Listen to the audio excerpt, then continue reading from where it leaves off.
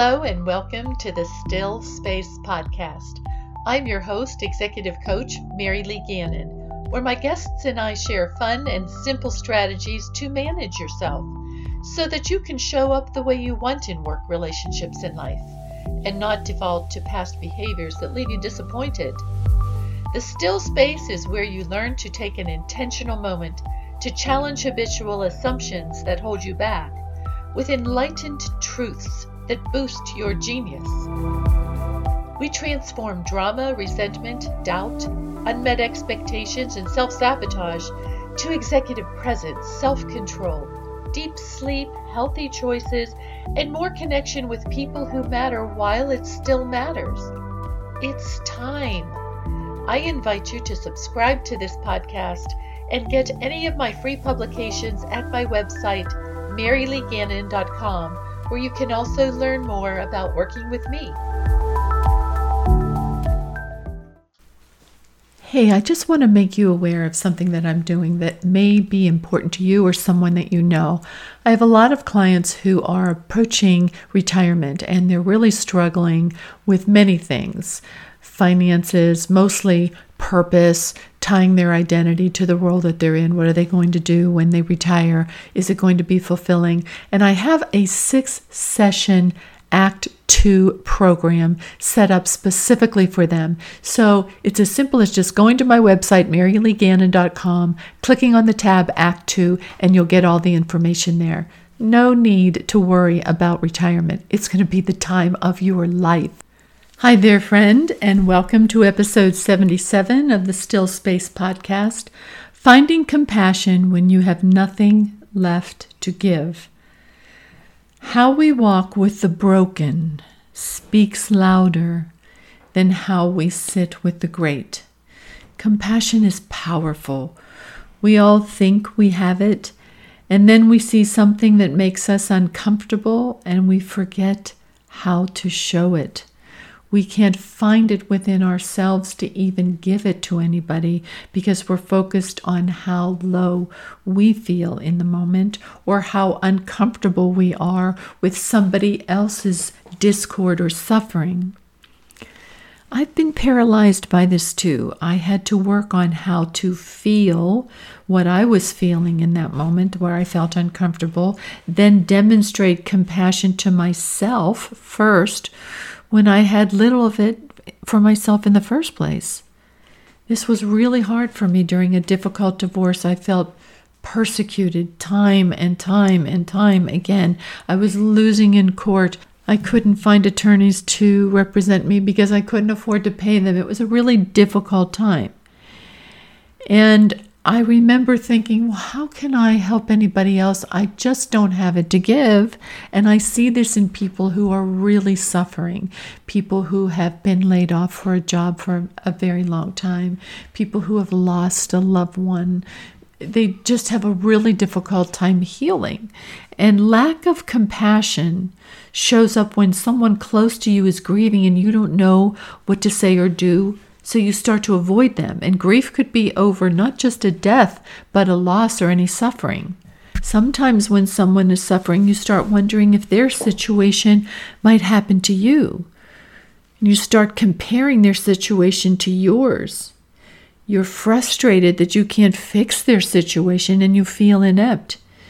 And you're just so spent, you don't have anything left to give. In all of these instances that I'm talking about here, including my own, we make someone else's suffering about us. Yes, we're in our own heads and not their pain. When you don't know what to say to somebody because the situation is so bad, you're in your head and you're not allowing yourself to just be present with them. You don't have to fix the situation. We get so focused on, if I could just make this better, but I can't, so that makes me inept. No, they don't expect you to fix the situation. They're already isolated by that situation. If you could just come alongside and say, what's honest? I can't fix this for you, but I certainly can be here with you. Do you mind if I just sit with you for a moment?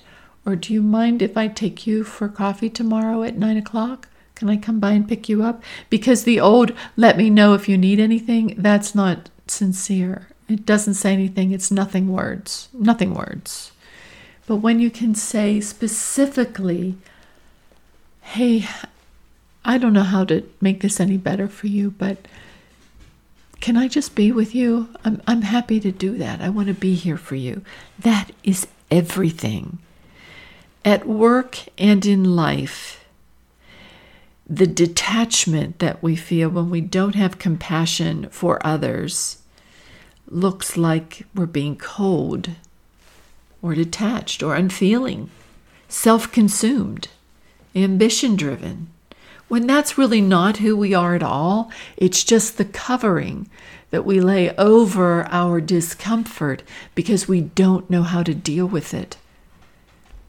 And the first thing you can do in the still space is just take a very deep breath and say, I need a still space moment. May I be gentle with myself here? I am really struggling. And say out loud what it is that you're struggling with.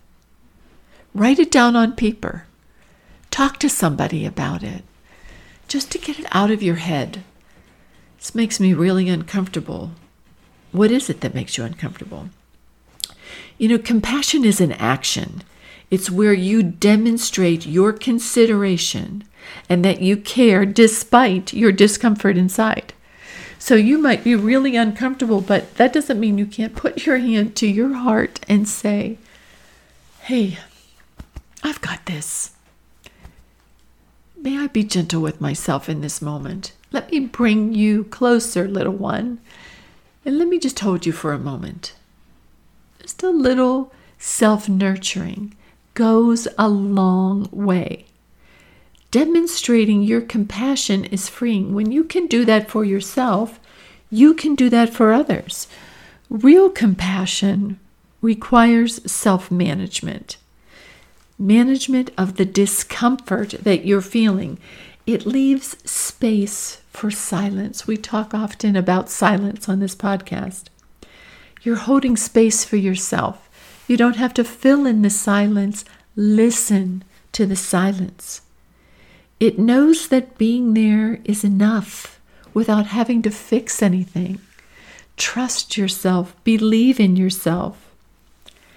That still space reaches out with specificity, not a simple call if you need anything. In this space, you put ego aside to listen. It melts fear. It takes courage. It bends. It follows up with people. Follows up with yourself. Hey, I just need to check in with myself. What am I feeling right now? It's okay with not being perfect. It's just interested. Interested in you, interested in others, interested in just being an ear. We listen 3 ways. We listen so that the other person takes a pause and we can tell them what we think, which isn't helpful.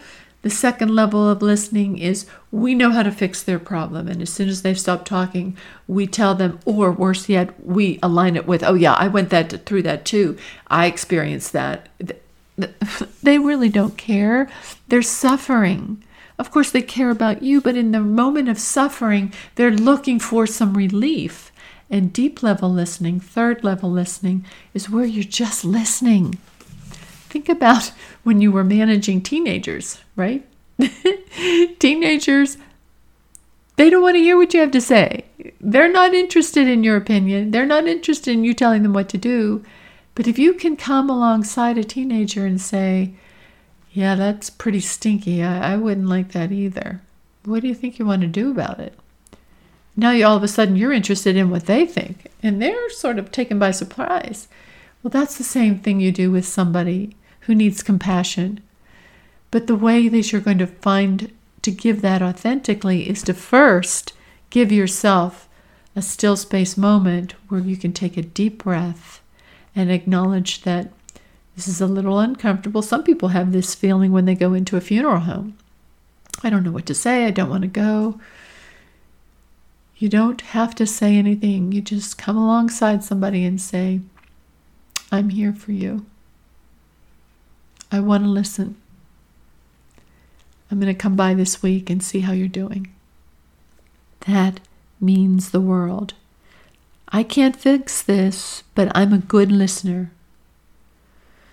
We're all walking down the same road in life, and sometimes we need a hand to hold, and sometimes we're called to be the hand that reaches out. We cannot make things personal, because when we do, we don't show up for ourselves or for anyone else. When we make someone else's situation about us, well, this makes me uncomfortable because I don't really want to be around her when she's that way. Or she doesn't like me, I'm not treated fairly, he always excludes me. All of these externalizations of making our situation about somebody else, we've stopped checking in with ourselves and are living by external validation. It's a call to self-nurture. If you want to be happy in life, don't take stuff personally. Let things go. Let people be. You're not there to fix their problem. Focus on what you can do to manage yourself, your mental health, your spiritual health, your well-being, physically, personally, and financially. When you can manage yourself, you can show up holistically for others. You don't make expectations of yourself. You allow those to flow through you because they don't serve you, and you know that. You untangle the difference between truth and assumptions. Your self-awareness is so keen. You catch yourself before you go down the rabbit hole of doom and gloom and fast forward your life to a negative ending. You know your value because you notice when you're in your genius. Emotional independence gives you the presence to be there for yourself and for others. But you have to manage yourself first to be there in a far greater capacity for someone else. Compare that to when you are dependent on someone else or another situation to make you feel whole. All of your power is now gone. In this space, you can give yourself time. In the space where you have presence of mind to manage your emotions, you give yourself the time you need. The talent and kindness that you have is now available to yourself and others without expectations. Your identity is defined by your soul, not validation from someone else. It's not someone else's job to make you feel comfortable when they're suffering. In this way, you're free. You're free to love with a full heart, not an empty one. May I be gentle with myself today, for I am seeing myself in a new way. May we all focus on one thing today, showing those around us that they matter and belong, that we accept them as they are, someone with good and bad days, who is trying to make their way in the world, just like everybody else. And may we give ourselves space to remember that we too are doing the best we can. Things happen. How we relate to them is what makes them good, bad, or just something that happened. Ships don't sink because of the water around them. Ships sink because of the water that gets in them. Don't let what's happening around you get inside you in a way that weighs you down. Allow yourself to observe what's around you. The lighthouse doesn't fall into the water during the storm. All suffering comes from wanting something we don't have. The ability to stand grounded and not doubt yourself or feel inferior or feeling like you're there without something that you need or feeling you don't belong or feel the future is life-changing. You don't take rejection personally there. Wishing you a day where you can first find compassion for yourself and believe and trust in yourself as you have relied on yourself before, and know that you have a huge heart and that the world is behind you, supporting you, and that you have the ability to give that heart away. Because when you do that, when you help others with that heart only grows inside you. Wishing you the peace of compassion today. Okay, leader, many of you have reached out and asked me what it's like to work with me in my Mindful Leader Satisfied Life Circle. So I'm going to give you a very brief overview of exactly what you get in working with me for that 6-month program. You get transformation. You get walking into any room, any situation, knowing you belong, having control, having people come to you. But on a tangible basis, what does that look like? It starts with 7 one-on-one laser-focused individual coaching sessions with me over 6 months, and then access to the 6 months of live weekly small group coaching calls. And because I only coach a handful of people, sometimes there are only 2 or 3 people on those calls. Sometimes it's only you and me. So that's like another weekly coaching session. And you get to get the perspective of other executive leaders who are in the same place that you are. Get 6-month access to my Mindful Leader Satisfied Life time-saving assets, trainings, modules, and all kinds of workbooks that personalize this to you. The self-discovery is inspiring. Can't wait to get on to the next module and see how much more self-control you'll have over those negative thoughts that have been holding you back. There's a private online community where we can share daily questions, but the special bonuses, you have 24/7 email access to me. I'm your coach on call. You want me to look at your resume? I'm happy to. Any of the exercises that you're having difficulty with, you don't have to wait to the call. You just reach out to me and I will get back to you within 24 work hours. You're having a problem at work with somebody? I'm your coach on call.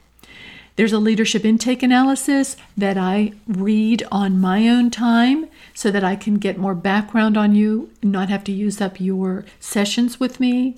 And exclusive to this program, Flow on the Go weekly planner where you can track your routines, track your gratitude, track what's changing, what's showing up for you. Well, what does this look like over the 6 months, Mary Lee? Okay, number 1, that first month, you notice your patterns, your habits. You start noticing the patterns and habits of others. You have defined your signature strengths and your personal values, and you're applying those. And now you're starting to dream again. You have a vision for yourself, for your career and your life. You've stopped judging yourself and others. In month 2, this is where I've taught you how to self-regulate with curiosity. You process difficult and stale emotions and release them. You replace your stuck story with how you're not whatever enough. And you are now creating a career plan with confidence, feeling worthy. You have self-control over negative thoughts, over your behavior. And months 3 to 6, you are playing blue sky big. You are soaring here. You are self-empowered. You execute your career and life plan. You shine, apply for stretch roles if that's what you want. You have better relationships and control over your food intake, your sleep, your exercise, your self-care. You have compassion for yourself. And you know that person that you really dislike? You actually have compassion for them. So there is a link in the show notes, maryleegannon.com/consultation. Go ahead and apply. I will reach out. I'll set up a phone call with you. We can go over some of the details, but I'm interested in helping you be that mindful leader with a satisfied life. And there's no reason to wait because it happens quickly. I'm glad you were with me today, and I invite you to subscribe to this podcast and get any of my free publications at my website, maryleegannon.com, where you can also learn more about working with me.